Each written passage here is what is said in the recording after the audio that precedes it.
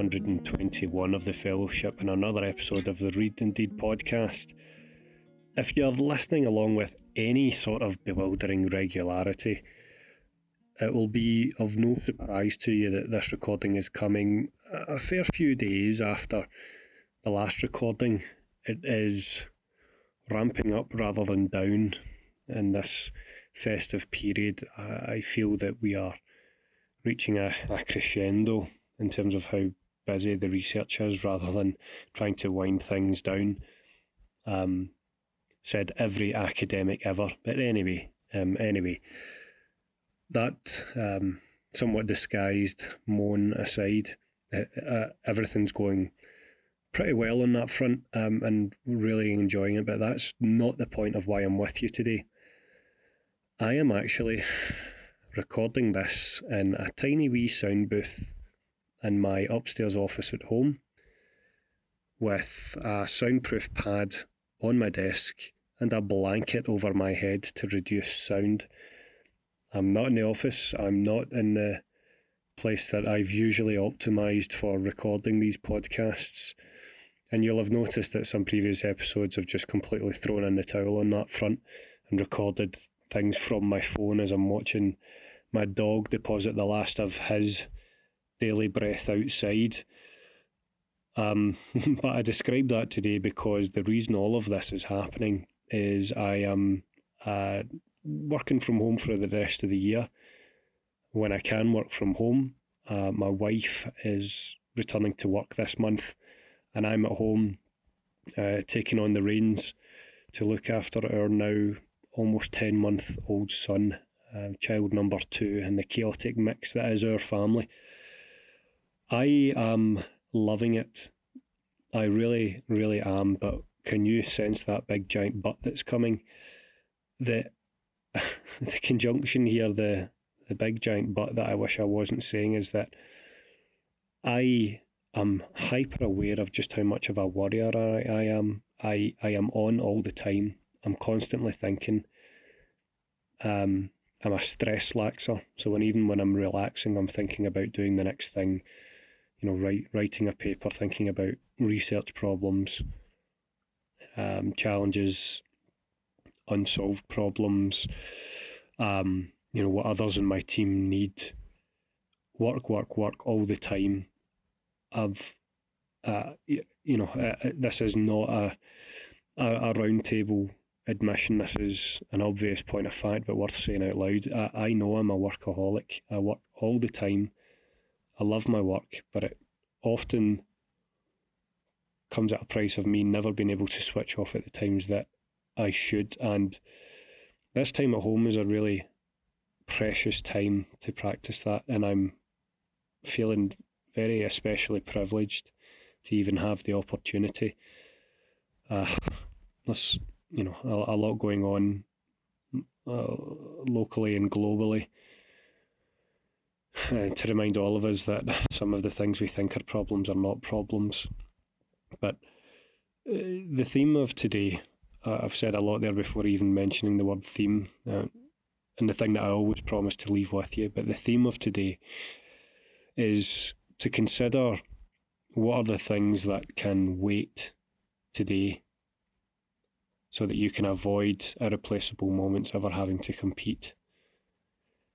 In other words, maybe to flip that around a little bit, how is it that we can avoid irreplaceable moments in time having to compete with anything that will wait?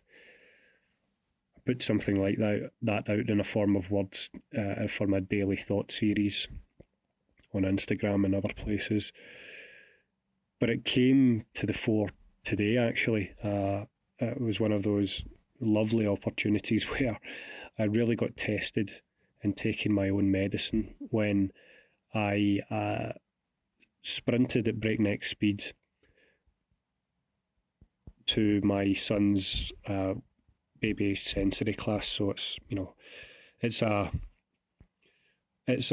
hour of what feels like to the adults a drug-free psychedelic experience. All the little sub-1-year-old kids get to roll all around on the floor listening to music, playing with toys and looking at bright shiny lights for the best part of an hour so that they crumble into slumber afterwards. It's brilliant for the kids and actually quite relaxing for the adults, the parents in the room. And you can see just how few dads make it along to these things when, I just became accepting of the fact that the host of these little baby sensory sessions is going to refer to the room as ladies rather than ladies and gentlemen. But there's a topic for another podcast, but I'm seeing it firsthand now. But anyway, back to the main thread of this story. Sprinting to make it on time to this class. And today, when my son and I, offloaded ourselves onto the floor and took off our shoes to start playing along in this baby sensory class, I happened to bump into someone I'd never met, but who spotted something on my apparel that told them that I worked at a university. And they asked where and when I worked at that particular place. And it so happened that they'd spent a fair bit of time at the same institution. They were on maternity leave, me on paternity leave of sorts. And just through that, pleasant conversation, I was saying things that made me realise just how much of a overthinker and constant worrier that I actually am. Speaking to this other person, I was, jokingly saying, you've been off during a time of a lot of change at the institution. Have you been looking from the outside in? How are you feeling about going back to work?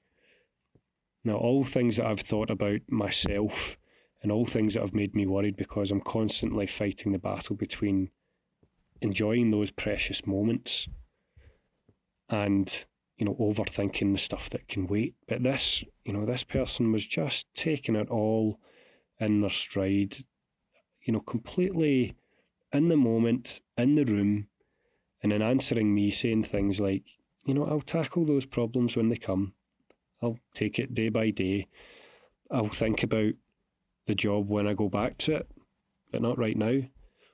And I completely and utterly admire that to the point of near envy, because I'm trying to cultivate that. I'm not in any way great at it, but I'm taking the vast majority of this month as a reminder that, once again, to repeat today's theme, there are times where you need to consider where are the irreplaceable moments and how can you avoid irreplaceable moments in your life competing with anything that will wait.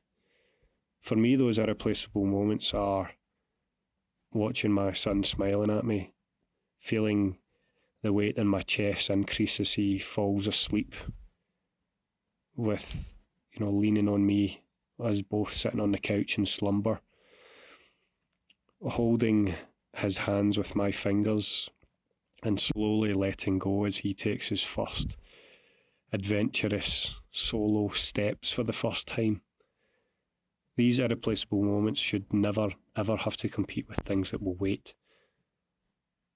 But if you, like me, are a worrier, an overworker of sorts, a stress laxer even, please do consider how can you identify the irreplaceable moments in your life, and how can you make sure that they never ever have to compete with anything that will wait.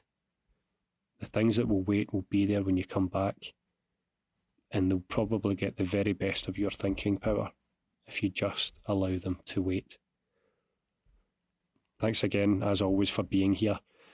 A reminder that if you've got any questions about this episode or previous episodes, please do reach out using the Q&A form on the podcast website pages.